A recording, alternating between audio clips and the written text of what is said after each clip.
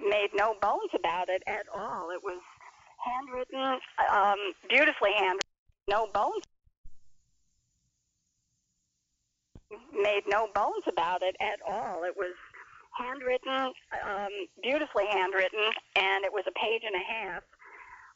It really surprised me that someone would feel comfortable enough to write that down, send it, and sign her real name, and tell you where to find her. It just blew me away. Bless her heart, she has a hearing problem, too. She had a hearing problem? If she liked my voice, she had a hearing problem. Oh, that's you have got a knock your socks off voice, so I can understand why you had people who were enamored with you and your voice, and we all do it, try to imagine what the person with the voice looks like or is in real life. But my goodness, she really wanted to know what you were like in real life. She was ready to do anything at all with you. It was really quite remarkable. And then she signed her name. So I came away believing that she was a dependent, that she was not a single woman by any means, because she had kids. She talked about having 2 kids. Oh, okay. I'm just confusing it with another that was broken English, and it was a German lady. You had another one. You're holding out on me. I was just scooping up a lot of souvenirs and to get them to you because I was so embarrassed that I couldn't receive your notes on the interview that night, and I included that. And I'm kind of... Oh, I see. Okay. I'm going to send you a picture of my lunchbox radio. Oh, great. Done an ad for it. I had this for years, and it shows it on a picnic table. Uh-huh. But I thought you were talking about... Now, this is Sally's favorite story, is the one that I'm a 19-year-old college freshman working all night at the radio station in Chattanooga. And this lady calls and tells me what she wants to do with me. The sophisticated man about town, I dropped the phone and knocked the arm off the record. I am in safe territory. I think that you sounded a lot more mature and perhaps a lot older than you actually were. Is that correct? Oh, absolutely, yeah. Yeah, so she... Got through with the voice change last time. And it's not kind of settled down. Right now it's getting raspy as I get older, but a lot of things worked better 40 years ago than they do now, so I don't complain. No, you are a piece of work. Oh, my goodness. Yes, well, I don't think you said those kinds of things during your regular radio years, which would have encouraged this kind of communication. But if you got something even warmer than the one that I read, it must have been a beauty. So. Well, the rest of the story is that I came up to get my paycheck one day, and it was seldom there in the daytime. And there was a window that overlooked an busy intersection there in Chattanooga. We were in what was called the Dome building, an office building. And one of the guys said, wow, there goes Crazy Shirley. And the girl that was calling me was named Shirley. And I said, did she call you a lot? I said, oh, yeah. She's a little bit off the main beam. Plus, she would fill up a door nicely. I mean, this was and this was a fantasy thing with her, that she would call disc jockeys and make all these... Yeah, you're right. Fantasy is the perfect word for it. Yeah. Perfect word. It would be anybody that would call somebody by their voices. I know. But, you know, it's easy to do. It's an easy thing to do when you sit back, and especially if you're in a circumstance where you're not going go during the day and sleep at night. It's pretty easy to put, it's what we do with old-time radio. Yeah. You develop your personal image of someone based on the voice and the character. Why wouldn't they do it to you? I have never been right. And I'm like, look, have you? And as a matter of fact, I used to like to get a tape if I was going to hire an announcer or a DJ, get a tape of his voice before I ever saw him or her. Great. Listen to that, because then it's totally objective when you meet them. Yes, and you're really hiring the voice. You're not hiring the person. You're not hiring a hairdo. You're not hiring You're hiring his voice and his professional ability to use it. How much would you listen to it, though, Nolan? Would you listen for 30 seconds, 1 minute? How long would you really sit down and listen to somebody tape?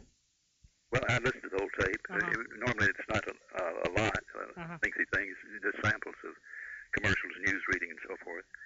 But that doesn't say when they came in if they had a ponytail and 16 tattoos that I might not hire them anyway. Yeah. Yeah. I think that's politically correct these days, but, you know. It's an indication when it's an insight into the personality of the person and how they view themselves and the rest of the world. Of course, you'd put something in it, but I think that's a marvelous way to begin an evaluation is to start with the thing that's most important to your radio station, and that's the voice and the presentation. It is, and of course those people will be out on remotes and personal appearances and things, so you want them to be presentable. They don't have to be, you know, movie star George Clooney types, but... Yes. I fail to remember that you're not locked up in a room with a microphone, that there are times when you are a very public person. Oh, yeah, absolutely. And you don't want to disappoint the listener too much, but it's very hard to judge how somebody looks. There is a certain way that I have learned over the years of listening to someone when they're slightly overweight, that it somehow picks up in the... I always pictured... who was Jack Benny's announcer? Don Wilson. Don Wilson, yeah. When I saw him for the first time, I wasn't surprised. Well, you know, Jack Benny and the script frequently made such a point of mentioning how big Don Wilson was that had to influence what we were expecting. You know, it probably did. It was subliminal. I didn't realize I was doing it that way, but since then I have been able to do that, not consistently, but several times it's happened that I said, that guy, something about the way the words were formed, or the sound of the throat or something. I don't know what it was, but what I need to do is get someone to test me on that, see if that's... Okay. Everybody who calls in has to send his weight to... That's right. When you hired somebody, Nolan, how much was it based upon the voice, and how much was it based upon the presentation?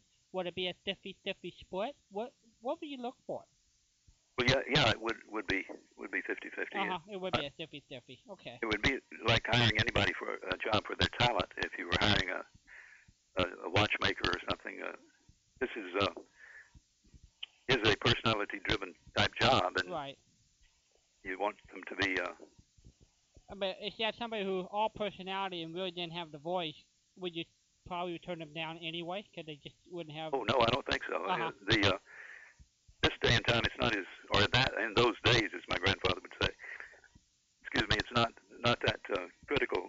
Right. Because it's not so stilted and announcer type, holding his ear kind of thing. Right. If they've got the personality, that will show, and do very well. Now, I passing the CBS audition, the announcing audition back in the 1930s when all those guys had the great voices, and they all had to be able to read foreign names, all the conductors' names. Sure. Yeah.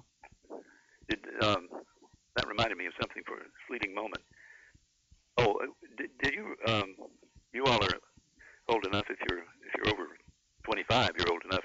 Right. When anchormen came from the leading radio stations in the market, that they didn't go outside the market. Normally, the guy that was big on the AM station was the person they chose as the anchor for television when they got their television license. Did you realize how common that was? Well, I always was amazed. Here, the state of New York, Manhattan, where all the radio, most of those guys were never from New York. They were all out of the area, either from the Midwest or somewhere else. If you think about it, Jim Rowe, Martin Block, all of them are not from the area. No, New York was the goal. They cut their teeth and paid their dues in smaller markets and kept increasing the size and the importance of the market until they finally were good enough to get to New York. It wasn't a matter of hiring people out of town. It was a matter of having paid their dues and perfected their skills along the way. It's one of the things in the Atlanta area. Nolan, you would probably know this. Or could help me with this. Of course you know it. It could help me with this. that some of your major major media in television have people who are just hoping to be discovered by someone passing through from New York, or they're looking for, and they are actively hoping to be recruited for New York. Well, I guess I'm talking a step behind that. I'm talking about the first television job, not going from television to network, but going from the AM/FM combination to television from radio. Right. I'm sorry. I took a right-hand turn. I understood what you were saying, and I took a right-hand turn when Walden said, "Well, the people in New York didn't come from there." Oh yeah, yeah.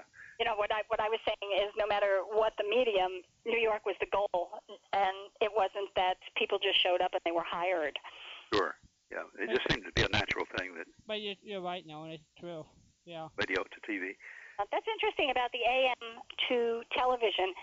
Huh. Oh, now, no, I mean, in the industry, when you were growing up, I mean, was always the goal just to land into a top 10 market? It didn't matter what top 10, or was there generally a rule of thumb of, disc jockeys and things climbing the ladder? I mean, I would not be a good one to answer that. The biggest market I ever worked in was Miami, and that's no slouch. But this was an AM station in the '60s, right? Before FM took hold. Do either of you have a guess when that happened? When did FM really? Oh man, I about '68. I don't know. I would say by the late '60s. I would say really. Do I get a guess? Yeah, go ahead, Patricia. I would say 1978. Very good. Well, yeah, that makes sense. You should look at the rulings. I was going to say 75, but 75. That's when I became aware of it. All of a sudden, we were getting a lot of competition from FM. But the problem was, prior to that, was receiving it in the cars. And the National Association of Broadcasting Engineering finally came up with an antenna and a system that you could get FM in a car. Before, if you had a building between you and the transmitting tower, you'd just lose it completely. Once they overcame that technical problem, it just soared, because of the quality. It was there. There was no static and thunderstorms and things, and the ability to do stereo. It was just a natural to happen. But you got to be able to pick it up. That didn't happen until the 70s. Early 70s started the development, and then it started catching on. Yeah, it's great if it goes out in high quality, but it's not much good if it can't be picked up. There you go. What was the Miami market like? Was it considered a top 25? Any ideas known where it was in the 60s? I've forgotten the numbers, but maybe I can give you an idea of what it was like. Larry King was on locally. Right. On the NBC affiliate. Right. The hijacking that we talked about several weeks ago was covered by a guy named, now you just went out of my head. Who's the ABC anchor on Nightline for so many years? Ted Koppel. Ted Koppel. Yeah. Was, filing stories at our radio station. He was the reporter for the South Florida. Mm-hmm. And, we thought he was a nice guy, had a little bit of an accent and a funny haircut, but we didn't think he was going to go to... go to the top. Right. Yeah, exactly. Yeah. He had kind of an Alfred E. Newman look about him. About him? Uh-huh. I hadn't thought about that comparison, but he was a really nice guy and down to earth and had a great sense of humor. You'd see him a lot of times at night. And it was the first time I had seen a news car with had a piece of, tent material or canvas with snaps on it that went over the ABC logo on the car. And I asked him what that was for, and he said, "Did you ever think about us driving into a riot with a car with ABC on the side of it?" I said, "No. I guess you wouldn't want to do that." Wow. That's one of the reasons that they would.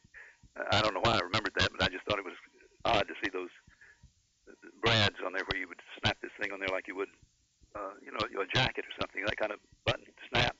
Uh-huh. And that was what was there.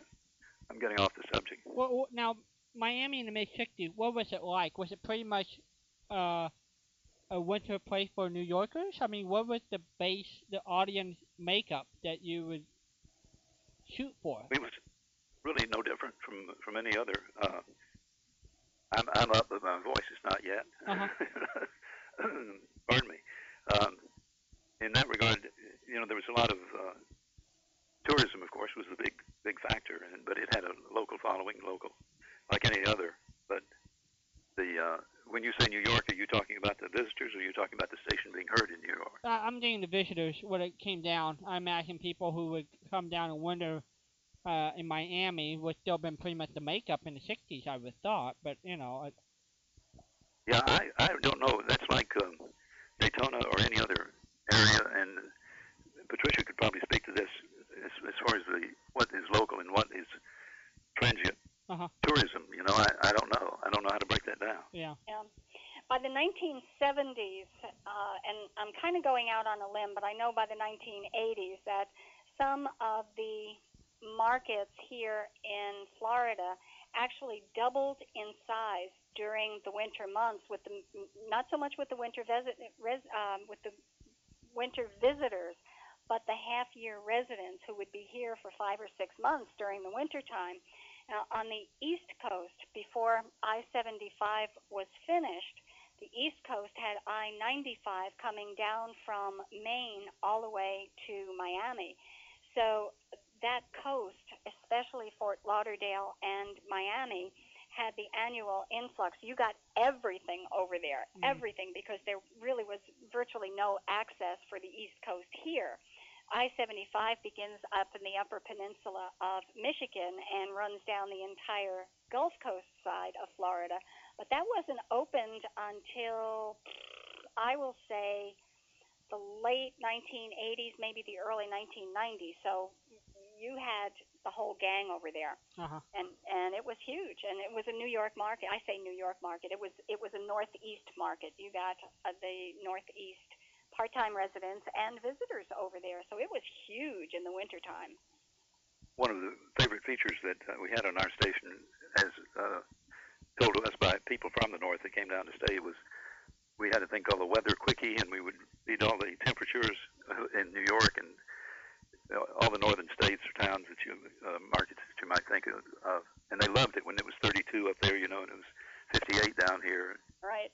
And it's very important. Even our local newspaper, our area newspaper, during the winter months will publish, this is what it's doing in New York, this is what it's doing in Indiana. It will publish all of the weather reports. They got my ear when I went down and visited Patricia a few years ago. When my uncle was in Tampa, so we went down and saw Patricia for a little while. When I listened to the radio, it had a feature for Canadians. They hit the news in Canada. Oh yeah. That was interesting to me. Here I'm down in Florida, and they have a segment just for Canadian visitors in Florida. Yeah, very large number of Canadians visit us in the wintertime, and they tend to be West Coast. They come down from Toronto, and a lot of Ontario in general, and they tend to come down to the West Coast of Florida because I-75 is open, and it's an easier trip for them to do that. And then still on the East Coast, you tend to attract on the East Coast a lot of people from the Northeast. So it's balanced out tremendously over the years since I-75 opened. And so now we've got the two interstates, one on the East Coast and one on the West Coast.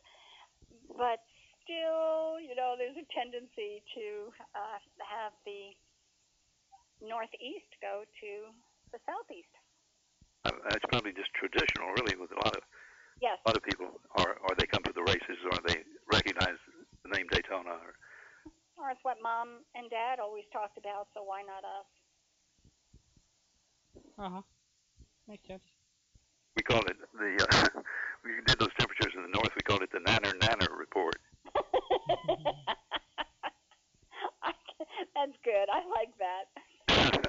We didn't, that was just in the house. We didn't say it on the air, but we'd get calls from, what's it doing up there, that sort of thing.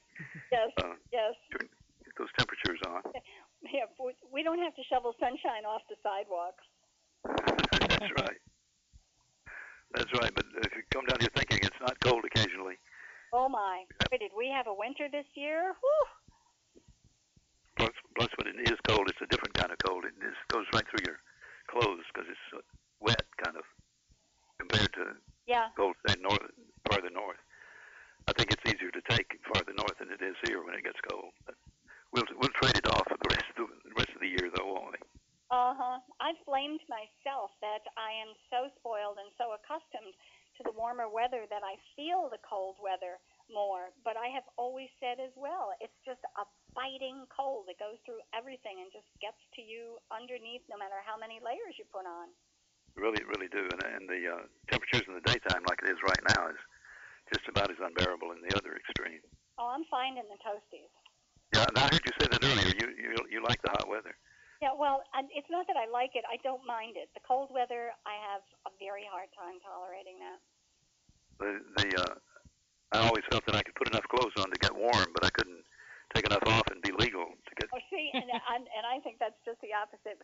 I'm going to just knock your socks off with this one. I never use my air conditioning. Wow. I mean, it's just I never have.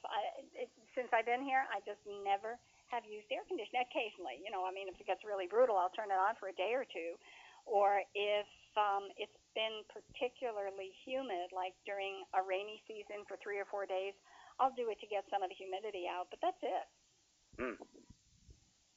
Well, takes all kinds. Mine goes in the other extreme. So you're very awfully dull if we were all alike, wouldn't it? No, it would be terrible. Well, I'm probably taking you past your coffee time, the toast time. Well, I don't know. Patricia got a couple more minutes to cook breakfast for us, so I think we're in good shape. Well, all right. Sounds pretty chauvinistic, doesn't it? I'm the kitchen crew for tonight. That's true. That's true. But you're outnumbered, Patricia. I know. I can't fight. I don't have any. Nobody's here. I am the female. Kim Bragg and I are the two women who hold down that side of the fort. That's true. I have a feeling that your listener in New York, who I always love to hear talk, could join you and take us on in the heartbeat in a New York minute. I think you know who I'm talking about. I don't know her name, but she's a caller. Well, I have taken enough time, and I will have next time I'll have a clip. Hey, good. Good. If I can tie it into the topic, won't get too far off. That would be great. Listen, old time radio is the topic, so actually radio is the topic. So no matter what you show up with, will be dandy. Jim, can I tell one more short story? Please. Sure. I was leading up to it a minute ago, and I forgot to. I mentioned that was Sally's favorite story about a telephone caller. Right. Oh yeah. So she luckily, or maybe not luckily, she kind of forgot about that. But when I was in Florida, we met on a blind date that was arranged by. When I say I was in Florida, in the early days when I did not live here, and I had moved here after the Army. We were introduced by people from Sally's hometown and where my parents had moved while I was in the service, and they wanted us to meet each other, and so they kept insisting that we have this blind date. We both were working in Miami, and I was a DJ and she was a flight attendant, and so we had this first date, and then several after that, and things started getting a little bit serious from a marriage standpoint. And so she wanted to make sure we weren't engaged at this point, but this is the most high school kind of immature thing that I ever heard of. The two grown women did, but they called. She had a girlfriend call me, and she listened in on the extension. You know where this is going. I wanted to see what my true feelings were.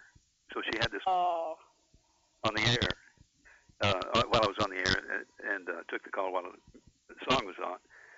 And she said that she goes to the University of Florida and was down visiting, and she listened to me on the air, and then she had this event coming up. She had invitations, I forgot what it was, some golf tournament or something, and wanted to know if I would take her to this event.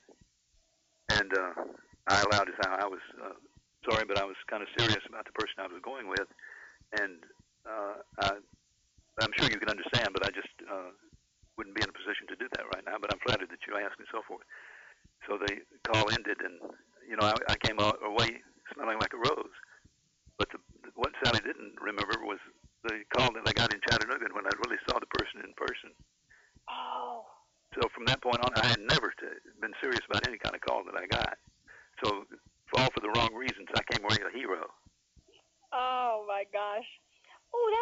of a not nice thing to do, you know? I know it really could be turning the relationship in a totally different way, and I thought it was kind of immature, and they were laughing about it too. It was something you could do in high school. Yeah, yeah. But it worked in my favor that time. Yes, it sure sounds like it, and it sounds like it might not interfere at this point. What do you think? Well, I think they said it wouldn't work, but the 45th anniversary is coming up When is your anniversary? in February All right, so we have to remember this. February what? 17th. It's Red Barber's birthday. Wow. He called me February 17th when we were working together down there. So you did. So did you deliberately chose it to be 3 days after Valentine's Day? Yes. Uh-huh. And my birthday's in January, and it's around Christmas, and we get all that clustered together in the wintertime. It has a advantage of having it all at once. You don't forget dates. Right. Later on. Right. Right. You throw a dart and pick a middle, and you know you're safe. You know, there was a famous singer you might remember known called Smiling Jack Smith. He was a big singer in the 40s. He wound up having a TV show called You Asked For It. It was a big hit. So, like, you know, where people did things and people would put, you know, sending a thing, can you find somebody that could, you know, train train lion tamers and things like this? Well, it was interesting. He and his wife, they were married for 71 years. He and his wife shared the same birthday, and they married on their birthday. So he was safe. He was safe. He knew his anniversary and his wife's birthday because it was just happened to be on his birthday. So all he had to remember was one. Yeah. Yeah. There is one rest of the story that I forgot to tell. The lady that called me, the girl that called me, Right. Uh-huh. married the president of the airline. She was absolutely gorgeous. And if I had TV phone in those days, I'd have been in a lot of trouble. Oh, that's good. Dear. Said the right thing. You done good. Yeah, that little angel was with me because I could have messed that up really. Oh, yeah. Yeah. Well, Was Sally still friends with her after all these years? yes, the marriage didn't last. Theirs didn't. But kind of lost touch after that. Uh-huh. But they flew together for quite a while. Wow. Prior to that, and then she didn't need to fly there for a while. Yeah, I guess not. She owns them. Yeah, they would use her in the ads for the airline. She would pose was the model for them, things of that nature. Ah. Wow. Had a very unusual voice, very sweet, very feminine sounding. It would be enough right there to get your attention. But anyway, I dodged the bullet one more time. Wow. Well, folks, it's been fun. I'll go get some coffee on and try to get myself going here. That's true. You can read the paper. Okay. I'll make the eggs. You send the coffee. Very good. All right, So, Nolan. Okay. Nolan, thanks for calling. It's always a pleasure. You guys take it easy. Thanks, Nolan. Pleasure. Bye-bye. Bye-bye. Bye-bye. There he goes. Nolan Kenner, Yes. the person whose voice is heard during the week. And it says, and the man with a million friends, Bill Bragg. He does the introduction every week. It's a recording, obviously, but that's a voice everybody recognizes. If no one was doing that live every day, that's remarkable. I think that's just remarkable knowing you got on the mic and introduced Bill every day, but I think Well then, people like me believe that kind of I think Patricia, deductive reasoning was very smart. I knew that one. Oh, good. I knew that. Good. And otherwise I would have said, are you serious? You know, a sidebar, when we had Wayne on a few hours ago. Uh-huh. Remember he was talking about The Saint being one of his favorite TV shows. It was George Sanders. Yes. Well, I don't know if most people know that his brother was Tom Conway, who was Sherlock Holmes on radio. He was the one that took over for Basil Rathbone. I did not know that. Yeah, so I just crossed my mind when you guys were talking, but I just decided to just came back up while we were here today. I did not know that. Well, hey, that's good. Oh, I'm feeling better and better that I got you on Blair Hospital. this effusive dictionary, encyclopedia, whatever. My goodness, you're the entire Britannica here. Oh. Yes, you are. Oh, I don't know why all my friends think that. I just. Well, because you keep doing it. Well, I just got everybody fooled. That's all. Yeah, right. Buffaloed is the word. I don't think so. Buffalo. That's a Patricia. I've never heard that term until. Really? Yeah. I don't even know where it came from, but it is a legitimate expression. Wow. When people, people brag and make others believe that they're all puffy like that. That's when you use the term, I've got him buffaloed. Wow. He buffaloed me. Wow. And I don't know. I think maybe it has to do with the buffalo stampeding. He just ran right over me, and I didn't even know it. I'll have to look that one up. There's my next homework assignment. Oh, good. Slogans and things. Slogans and funny things. That's what slogans. Oh, this is good. Slogans. Not slogans. Actually, they're sayings. Yes. They're people type Expressions. sayings, local and funny, and they would be called metaphors. Those would be metaphors. Okay. Buffaloed. Buffaloed. Okay. Buffaloed. Okay, I will look up buffaloed and find out what it is. I have to do the nurse on Dr. Kildare. Yeah. I'm writing this down. Oh. Nurse Kildare. What else do I have to do? I see. What are you cooking for breakfast? No. No. No. We josh about that. I do have to tell you one thing, though.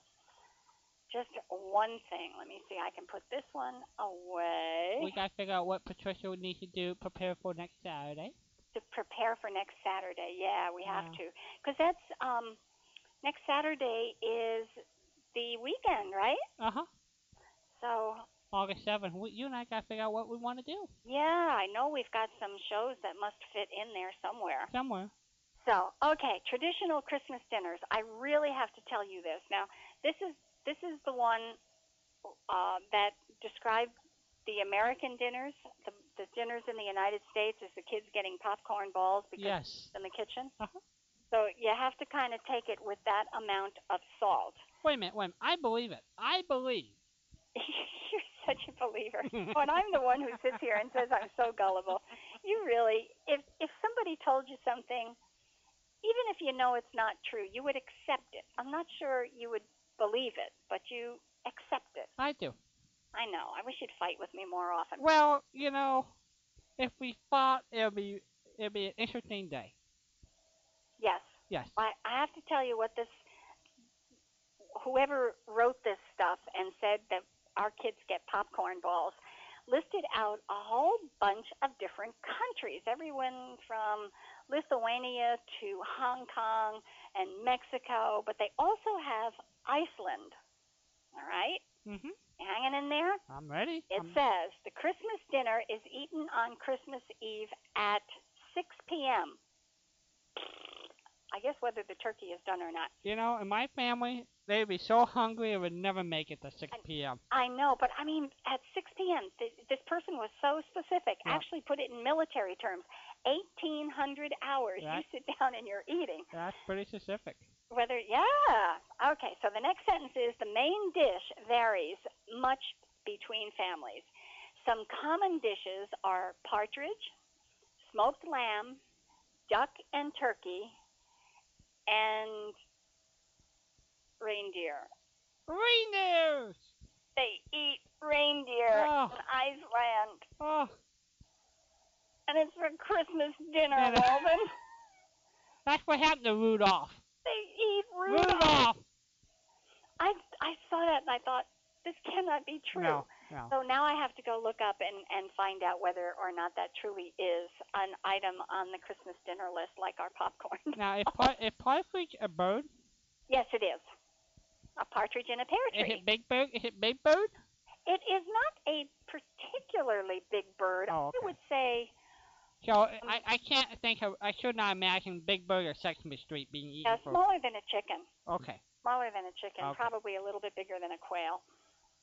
Yeah, that wouldn't be a very big meal. And no, it wouldn't be a very big one. No. No. Maybe in places like Iceland they have different sizes. I mean, birds and species come in all different sizes. Yeah, true. Yeah. So let's see over here. Portugal, South Africa. Oh, South Africa, because that's in the hot season. Yep. South Africa, traditional turkey dinner with all the trimmings. However, in Australia, which I think is a really neat thing, Christmas dinner is in midsummer, of course, and they serve a Christmas lunch. And it's often with barbecued prawns, steak and chicken, with ice cream for dessert. That would be a pretty and maybe good, on the beach. That would be a pretty good meal. I think so too. Mm-hmm. And I guess for 4th of July here would be comparable. We would do a barbecue, That's true. A Christmas barbecue. Isn't that cool? That's good. My aunt and uncle going to Australia this fall for 2 months. And I figured the reason why they're going 2 months is because it's such a long flight from California to go all the way down there. They're just gonna do everything down there at one time. Oh wow! Oh wow! That's a big trip. What some people can do. What to do, Walden. It is 4 minutes from 6 o'clock on this end. I think one show for this week would be okay. Okay, so you think, so you're safe that we can play the parties over and you and I can wish everybody a Merry Christmas? For the last time, yes. And it's I guess it's all the way over to Ron. He's 6 hours from you? 5 hours. Probably 6. 6 hours. He's okay. Probably already gone to bed. He's got 4 minutes left to his Christmas. Yeah. And then we have to wait for December. Except Walden starts in November. I start November. Very long. I start before Thanksgiving. You'll start before Thanksgiving, and we'll work on it. I had a wonderful time tonight. Oh, it's been fun, Patricia. It has been fun. We had callers. Charles was a new caller. I'm so delighted. And CDs sent out. Very, very nice. Let's see here. We'll find our theme song. That way I can say goodnight to everybody. Patricia can too. But we'll be back with you next Saturday. I don't know what Patricia got planned. But there's Patricia. No. And we Oh, she does. She's got some stuff to work on. But she got stuff, and we'll enjoy her stuff. And everybody's using the word stuff now, so this is good. Yeah. This is good. However, no one has ever called in to say stuff is Patricia's favorite word. I know. They have not said that with the magic word. They have not. So. You want to say goodnight to everybody, Patricia? I will say good night to everybody. Good night, everybody. Good night, Walden. Have a wonderful Sunday. You too, my dear. And we'll do this again sometime. I would say so. Probably next Saturday. I think so. We love you all, everybody. So here we go. Just make your mind up. The piper must be paid. The party's over. The candles flicker and dim. You danced and dreamed through the night. It seemed to be right, just being with him. We must wake up. All dreams must end. Take off your makeup. The party's over. It's over, my friend.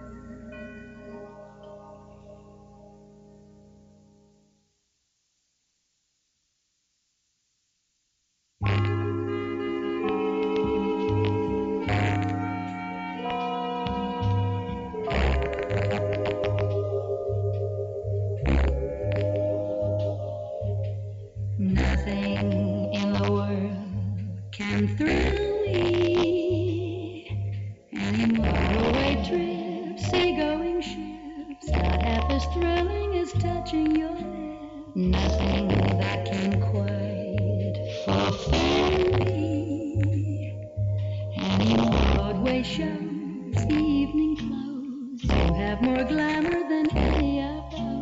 Once I used to dream of Paris in the spring, the fun it would be.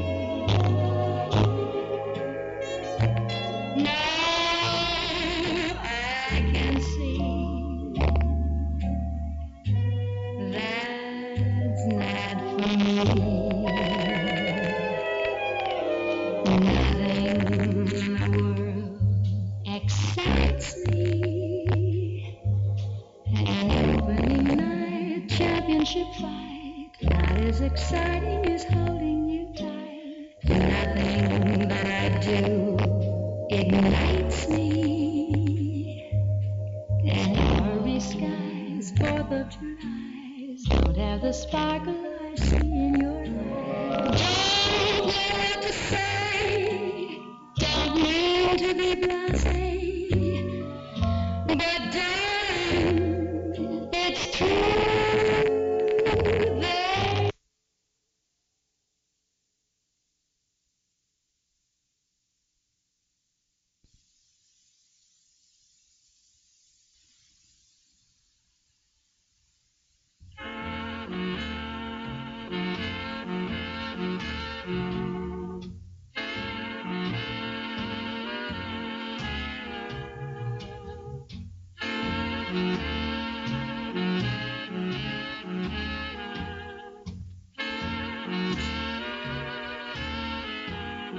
There And good Saturday evening, everybody. August the 14th, year 2010. I'm Wong Hughes.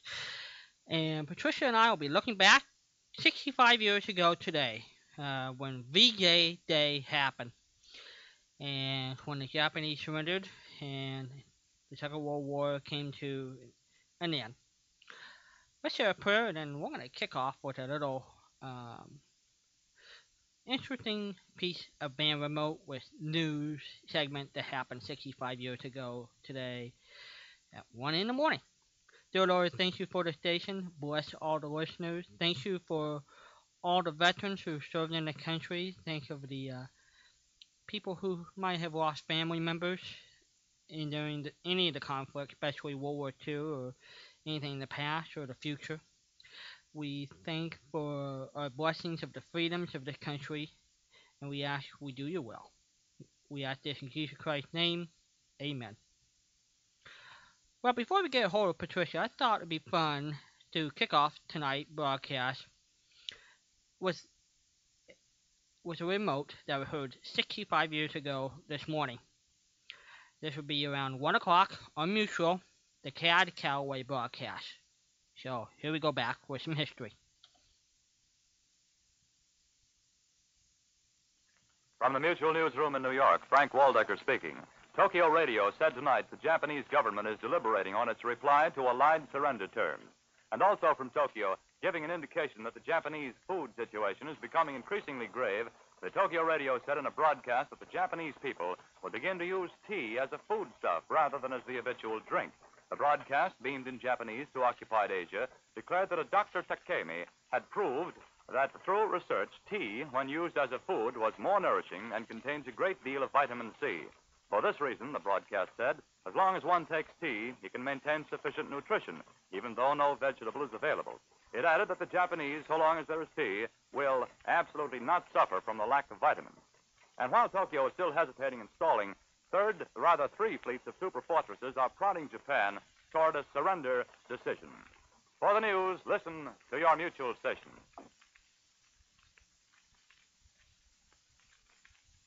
Mutual brings you His Highness of Heidi-Ho, Cab Calloway.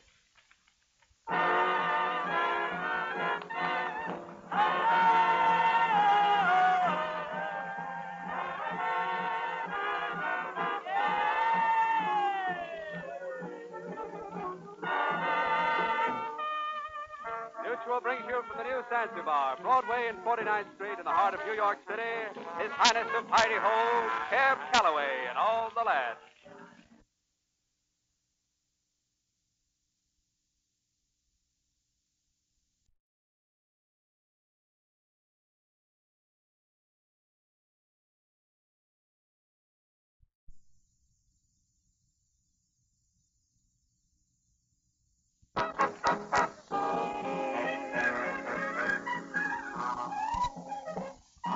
Jump with the jamboree.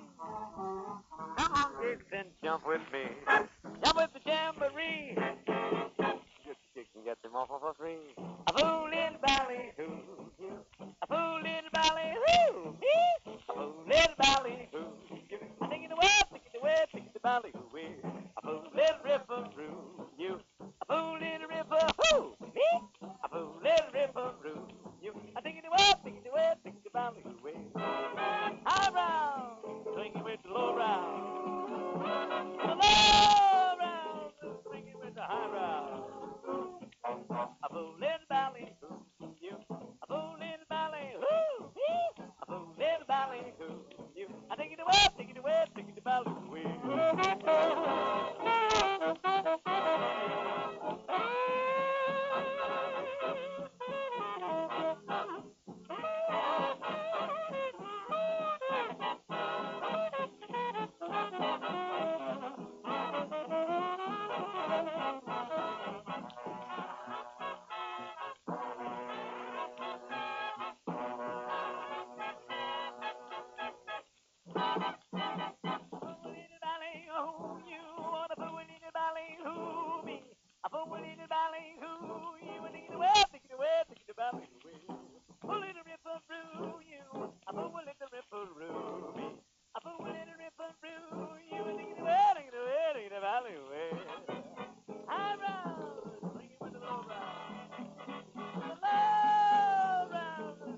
High round.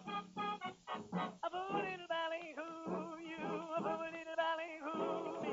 A fool in a ballyhoo, you. Take it away, take it away, take it ballyhoo way.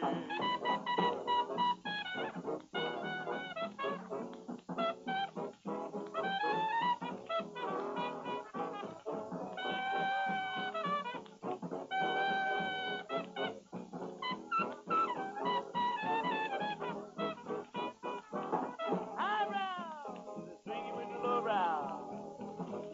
Low, swinging with the high. A fool in a ballyhoo, you. A fool in a ballyhoo, you. A fool in a ballyhoo. I take it away, Ripsy, baby, bumble, doodly, bye bye. Risky, baby, dingy, bye bye, bye bye, bye. I put it in the ballyhoo way.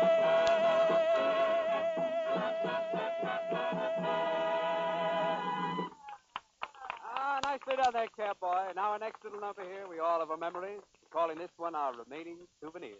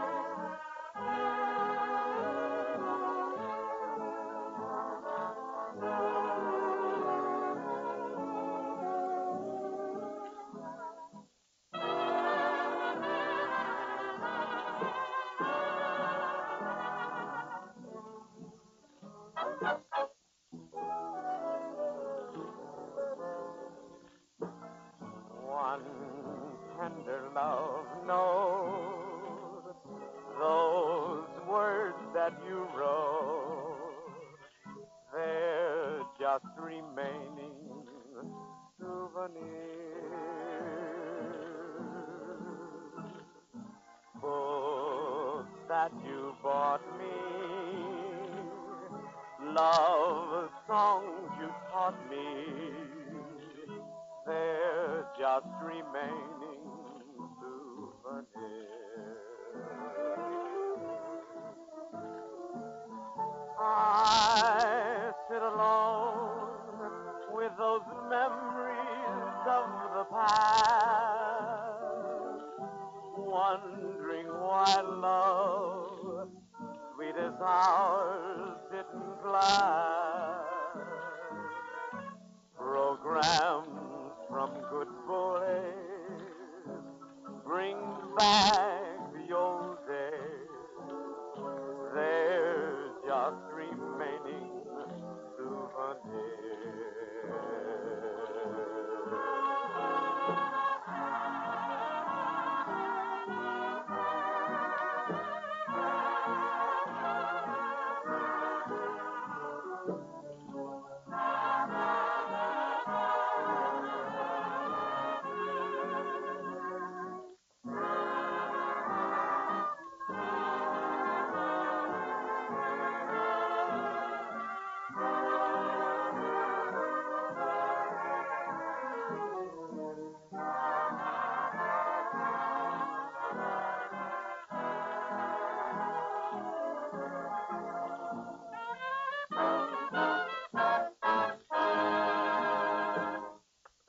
Now, man, if you were lost on the Atlantic and just didn't know where to go, you're all at sea. You, too, would come under this title. This heading here, Frantic on the Atlantic. Cab?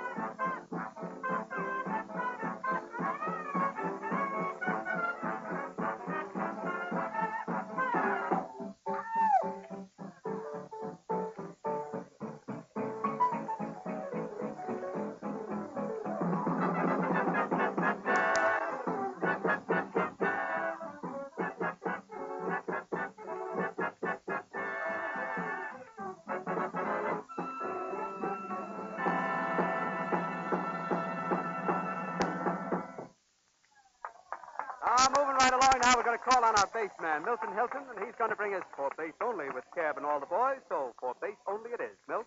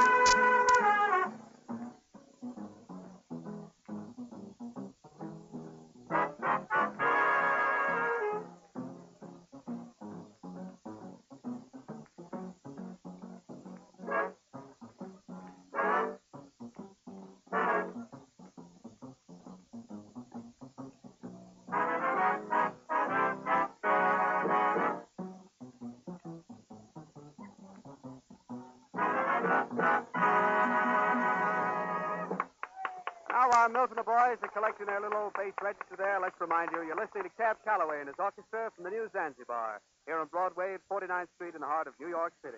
His Highness of Idaho, Cab Calloway and all the lads. I can't give you anything but love. Let's go.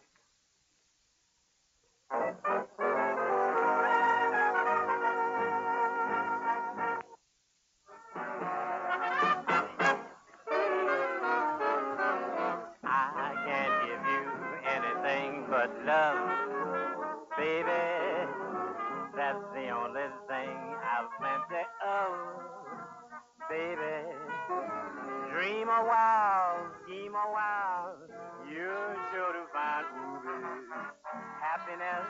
And I guess all those things you've always pined for. Gee, I'd like to see you looking swell, my little baby. Diamond bracelet, Woolworth doesn't sell, my little baby of mine. Till that lucky day, you know darn well, baby, I can't give you anything but love.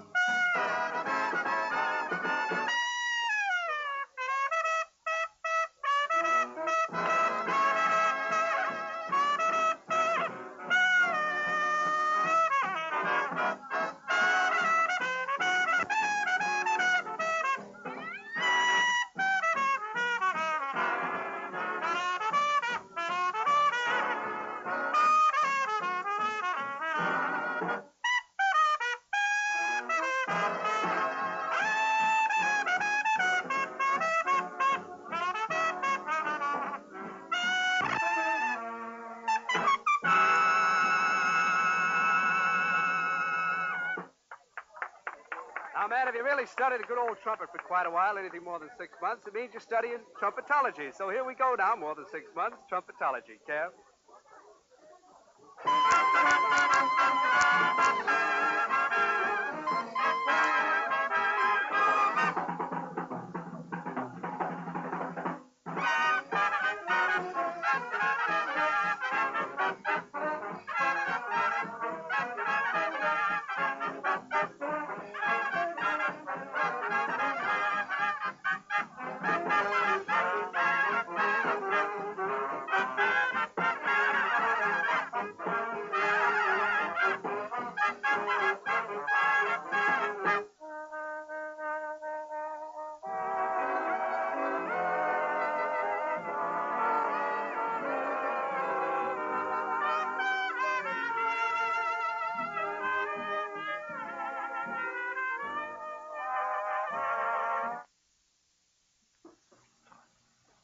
From the Mutual Newsroom in New York, Tokyo Radio says acceptance of Potsdam Proclamation coming soon. I repeat, Tokyo Radio says acceptance of Potsdam Proclamation coming soon. One moment, please.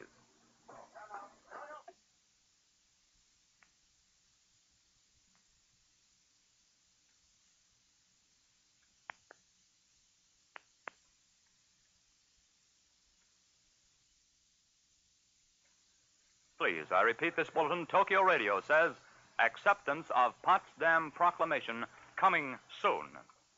The bulletin from San Francisco. Tokyo Radio said today that an imperial message accepting the Potsdam Proclamation would be forthcoming soon. Repeating that bulletin from San Francisco, Tokyo Radio said today that an imperial message accepting the Potsdam Proclamation would be forthcoming soon. For the news, listen to your Mutual station.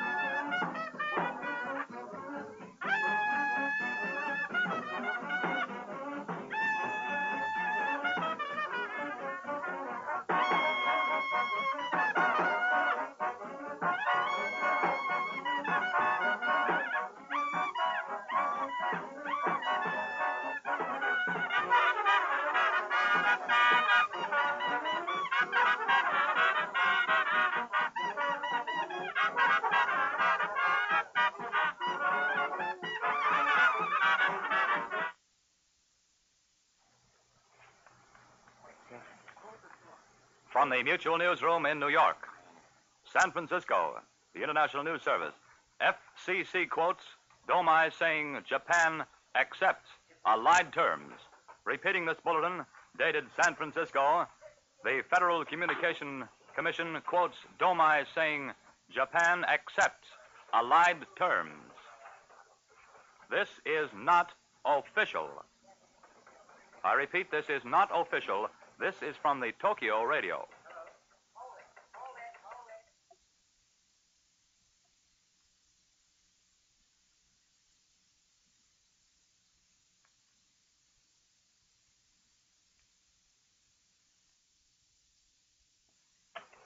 Just one moment, please. We're standing by in the Mutual Newsroom. Just one moment, please. From the OWI, the Japanese government has accepted the Allied surrender formula embodied in the note dispatched to Tokyo by the United States. The Tokyo Domai Agency said today in a wireless dispatch recorded by the Federal Communications Commission. We have another bulletin here. Japan surrenders. Japan surrenders. Now repeating the entire bulletin, the Japanese government has accepted the Allied surrender formula embodied in the note dispatched to Tokyo by the United States. the Tokyo Domai Agency said today in a wireless dispatch recorded by the Federal Communications Commission. This is not official. We're awaiting confirmation from Washington. This is not official. For the news, listen to your mutual station. Swing bands make him frown. He doesn't get his kicks from boogie-woogie licks. He's dead but won't lay down. He wears a blue serge suit with the belt in the back. No flair so rare with the belt in the back. He thinks a cat is a household pet, and his favorite dance is the minuet. Must come from a curio set. I mean that blue serge suit with the belt in the back.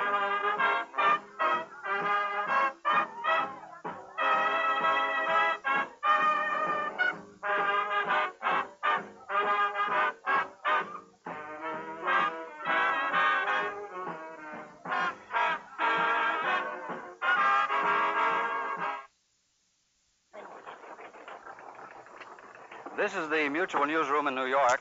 We're still standing by at our news printers in the Mutual Newsroom, waiting for some further word on it.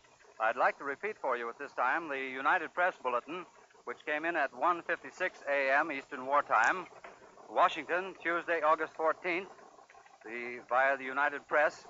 The Japanese Domei News Agency said today that the Japanese government has accepted the Allied surrender formula embodied in the note dispatched to Tokyo by the United States.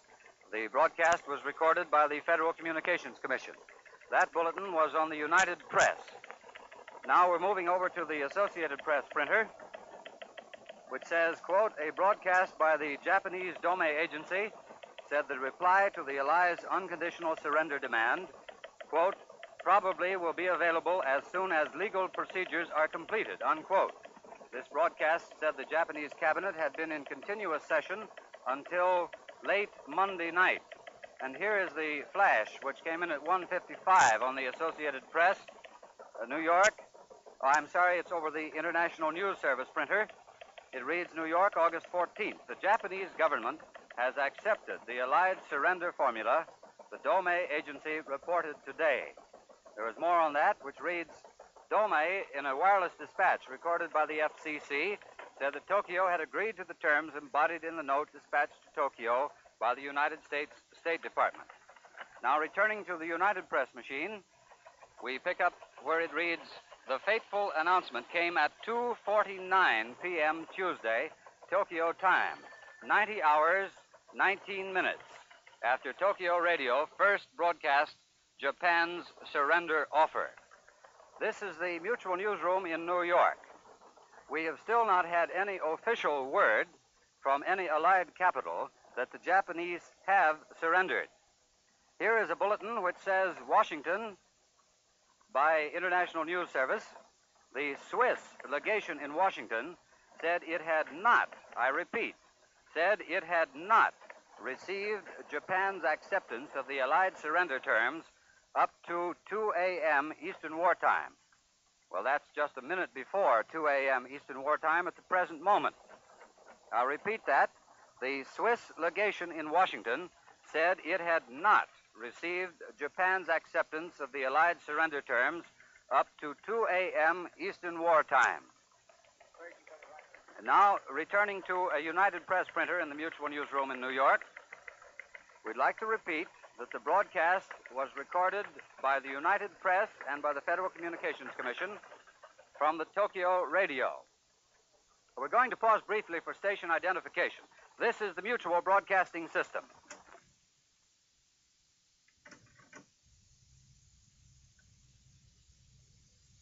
Radio stations have birthdays like everybody else.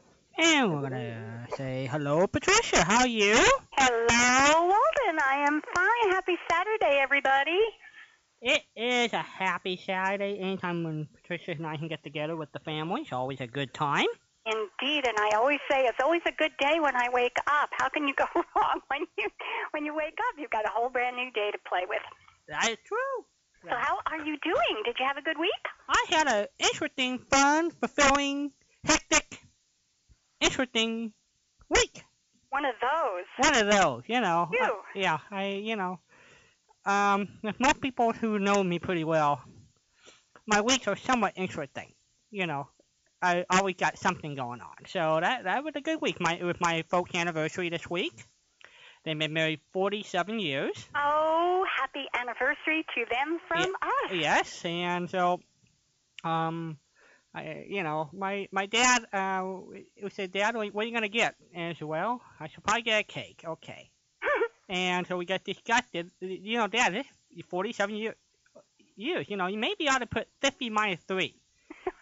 Something special. Yeah, so that's what Dad did. 50 minus 3 equals 47. And counting. And counting. So hopefully they make it another 3 more years. So we'll have 50 years together. So that's, that's good. So we had an anniversary for this weekend, and then Mom and I went to a concert Thursday night. Leanne Ryan, who is a country singer, who looked up on her Wikipedia, only 27, who loves and sings the country classics. So it's fun to see somebody that young have so much respect for the roots of country. So it was an interesting concert. It's the first time I've ever seen her perform. I've been aware of the name and everything. So that are some of the highlights, and then all my little projects I've been working on. So what about Patricia? It's been a good week for her. Do I have to tell you what I filled my day with? It's up to you. I never say you don't have to. Well, today was really exciting. I got 3 loads of laundry done. Good! It was one of those days where I had to catch up with the domestic side of me. At least you don't have to wash any socks, because Patricia doesn't wear shoes, so that's pretty good.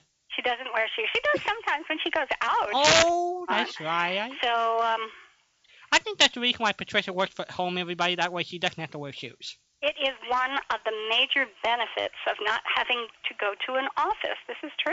You do not have to put shoes on. That's good. That's good. And it saves money because you can't wear shoes out unless you wear them out, you know? so it's a cost-cutting thing.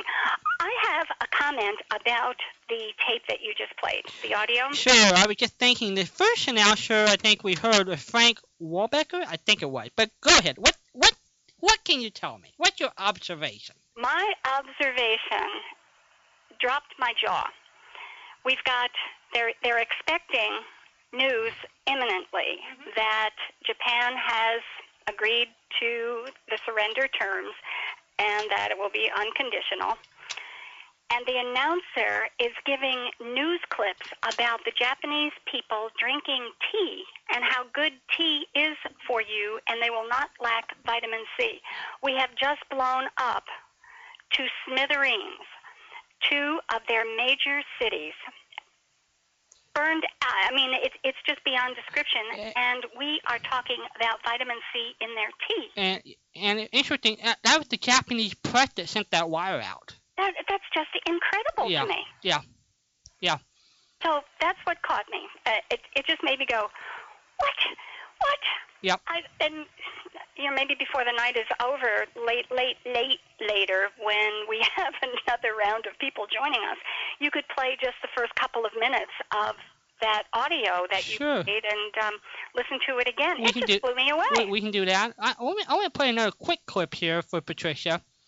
Most people know, if you haven't figured it out, I am somewhat of a historic buff, if anybody don't know, which is probably one of the best well-known unkept secrets of the station. First-time listeners might have missed it, but I think that's about it. Yeah. Walden is a history buff, American history in particular. That's true. And so I've been on a research hunt throughout the summer looking for stuff for, World War II, especially this period, August 10th through the 14th, and I basically were able to come up with stuff for the August 10th through the 19th, and we'll be featuring it. We featured some last weekend. Tomorrow we'll feature a lot more, and then got so much stuff we got to cover it for next weekend. And we came across, thanks to Jim, on Sunday night, August the 12th, which is 2 days before we have VJ Day, there was a quiz show called Double Nothing. I'll play the full thing tomorrow. they interrupted. They thought the war was over. So I thought, here, Patricia, we'll play this. You might find this interesting. Here we go, everybody. Just a few minutes of U.S. history. The official news came to the U.S. through which neutral country? To the U.S., remember. Did it come through Sweden? Here's a bulletin from the WOR newsroom. A flash. Washington. Japan accepts surrender terms of the Allies. We repeat, a flash from Washington. Japan accepts the surrender terms of the Allies. And once again, another repeat. Japan accepts the surrender term of the Allies. The good news everyone has been waiting for, announced by President.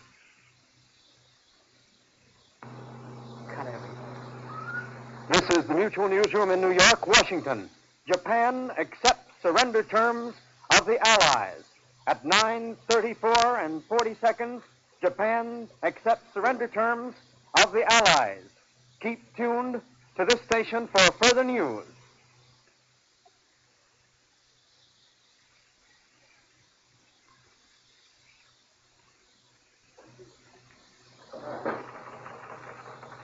Ladies and gentlemen, the news we've all been waiting for as we stayed throughout the past few days, kept tuned to our radios, watched for all possible news sources.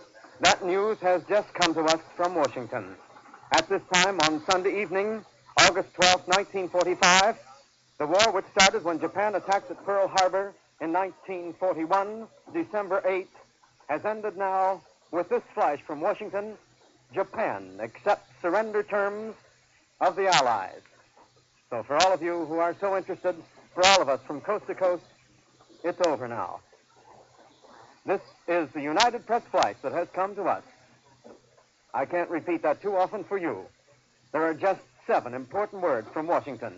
Japan accepts surrender terms of the Allies. We'll have many more important items concerning that little 7-word sentence to give to you. But we knew that you wanted it immediately, and we've just been told now to temporarily hold up that flash, to disregard it. So, ladies and gentlemen, those of you who may have heard that flash as we brought it to you within seconds of the time that it came upon our United Press tickers, please hold up that flash and stick with us for just a few seconds till we find out further details on just what has been given to us, those 7 words, and then another flash that came to us saying, hold up that flash. So we ask you to keep tuned to this station so we'll be able to tell you whether or not that is factual information. The flash given to us has just been rescinded with a remark saying, hold up on that flash. Temporarily, we resume the program in progress, but keep tuned to this station for further details every second. We resume the program in progress. And there we go, Patricia. Astounding. Yeah. Who jumped the gun on that one? That's what I wonder. It came down to the United Press wire. So they're reading the bulletin right on that. Yeah. Well, with the news system, it was the best they had at the time. Yeah. But recognizing how many stations, how many people, how many fingers, and how many ears something had to go through before it went on the air. Basically, Something like that didn't happen more often. Yeah, well, and I think they thought maybe it was an exercise just to see if we're going to make it through the system. But I'm surprised they would even take a gamble with that kind of test. That doesn't sound. It just doesn't sound likely. It's really a staggering error.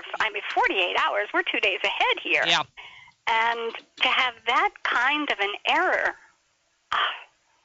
it just breaks your heart for the people in the streets who were just waiting. Because their kids weren't home and they might be coming home. That's true. What a devastating thing. Even though it came 48 hours later, what a devastating thing that must have been for families. I know. Listening. My dad's mom, was just speaking, once the national war announcement hit, which was 7 o'clock Eastern time, everybody, on a Tuesday night, and my folks were my grandmother had 2 older boys in the service. And once she heard the news, she got away from the dinner table and cried because she knew her boys were coming home.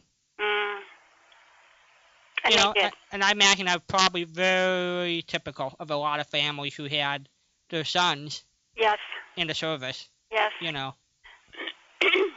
was just an incredible time in our history. And even now, how many years later, we're 65 years after the fact in terms of the surrender, and it's still hard to talk about. Yeah. I tell you, just think of this, folks. My uncle, who I just lost to about a year or so ago, he went into the service at age 17, saw 7 major engagements in the Pacific, and came home, went to college, got a college degree before he had to go get a high school diploma before he became a teacher. But he got one leave in 3 years, and in that day, he didn't wire. He took a train from Washington, went to Nebraska, spent 1 day with the family, just showed up. Nobody knew. And the next day had to go back and take the train to go back to get on back of a ship. Wow. You know, just think of the communication system, think of the transportation. Or the non-communication and non-transportation as they were dealing with. Yeah, compared to what people would do today. Wow. Just amazing. Yeah. Well, hello, Saturday. Hello, Walden. Hello, Patricia. Do we have stuff for everybody tonight? Oh, boy, do we have stuff for tonight. Stuff is my first word. Well, actually, it's my second word. I have new stuff tonight at the top of my notes here. Hi, everybody. We really do have new stuff tonight. I have, for the history buffs, I do have a fair number of World War II audios and news reports and D-Day and all sorts of goodies that I have talked about at different times. But I also have a very large file now of Winston Churchill's speeches. So for the history folks in our fan club, and if you're not in our fan club, please call and you'll be in there. I also have Tales of the Texas Rangers. That's new. And new is Frontier Fighters. I have not a clue what that is about, but it sounds like an interesting show. Paul Harvey. I've got a file of Paul Harvey, and I will be getting Roy Rogers this week. So I've got some new goodies. I've got a lot of goodies for you to choose from. All I need is a phone call and a correct answer. And if you're a first-time caller, this is the first time you've called Wallen and me, you automatically get a CD. And if I have it, you've got it. And if I don't have it, I'll do my best to get it. 714-545-2071 is our number. Please give us a call. 714-545-2071. You want to throw out a teaser for everybody? A trivia, some goodies? Oh, I've got one of those. Are you attempting to avoid the obvious? The obvious is we have a Stump Walden question tonight, and I think you're doomed tonight. Well, I just thought we might have forgotten all about that. And we didn't. Oh. Are you serious? I wouldn't forget that. I had a win last week. She's on a streak. She's on a streak, everybody. She's 1 for 1, trying to get 2 for 2 on Walden. Hello there, caller. You have saved me by the bell.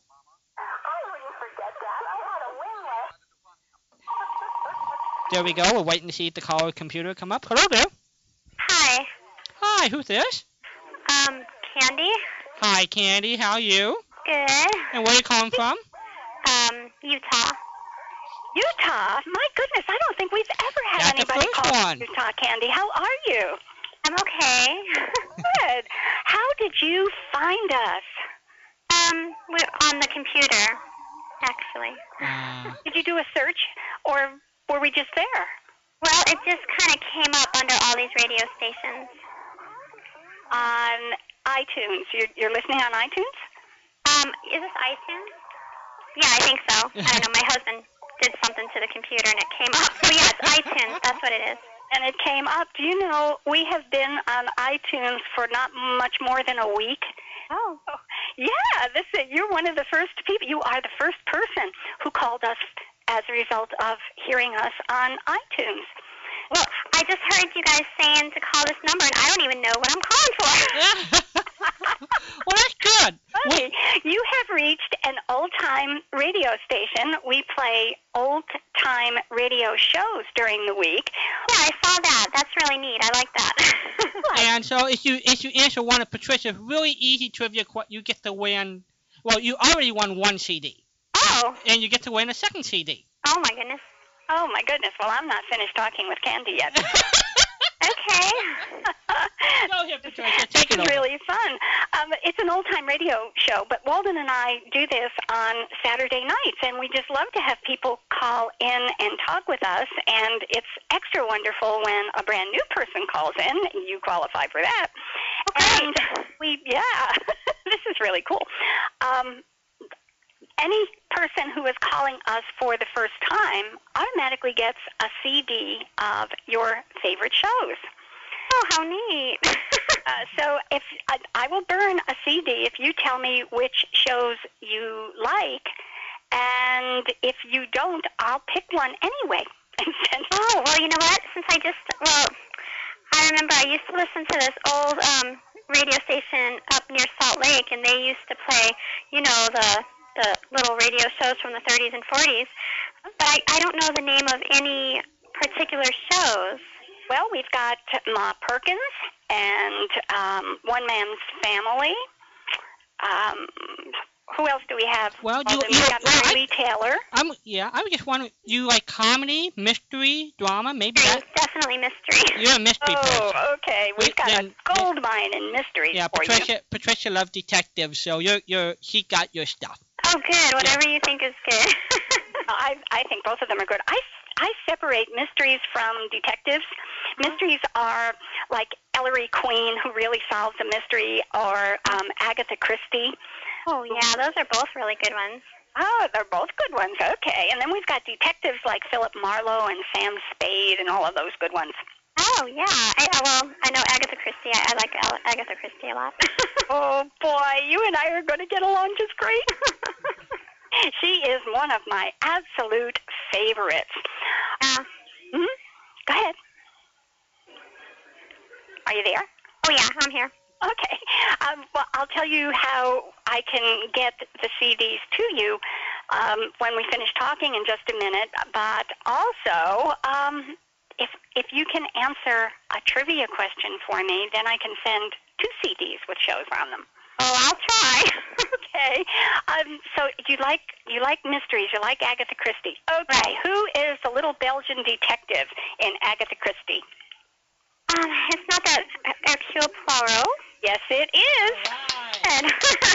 You've got yourself 2 CDs. This is really great. Okay, so I can send you Agatha Christie, and I can also send you other mysteries, detectives, comedy, drama, news reports. Oh, maybe like news reports from World War II, because my dad was in World War II, so that would be neat. News reports from World War II. You've got it. Okay. Candy, this is really great. I'm so glad that you found us. Oh, yeah, that's neat. I was looking around for one, and there was a couple of them on there that, said they had the old shows and stuff, but I picked yours. Well, we're not old, but Walden and I aren't old, but we do this on Saturday night. So I'm just so happy that you were listening at the right time so that we got to talk with you. What city are you in? Because Patricia has a little map. Anytime somebody calls, we like to put a little pencil mark. Okay, we're way down in southern Utah near the Nevada border. It's called St. George. Okay. Walden isn't kidding. I made a map. I printed out a map from the internet, and every time somebody calls, I get to put a dot on my map, and it's starting to look like it has the measles. Oh, well, good. It's really good. And now I can put another dot on there, and I can put one in Utah. I don't think I have a dot in Utah, so this is extra. Oh, great. Let me think. Now, you said your dad was in World War II? Yes. Is there anything other than or in addition to World War II news broadcasts and information that you might like from that era? Well, I don't know. The news broadcasts are pretty neat.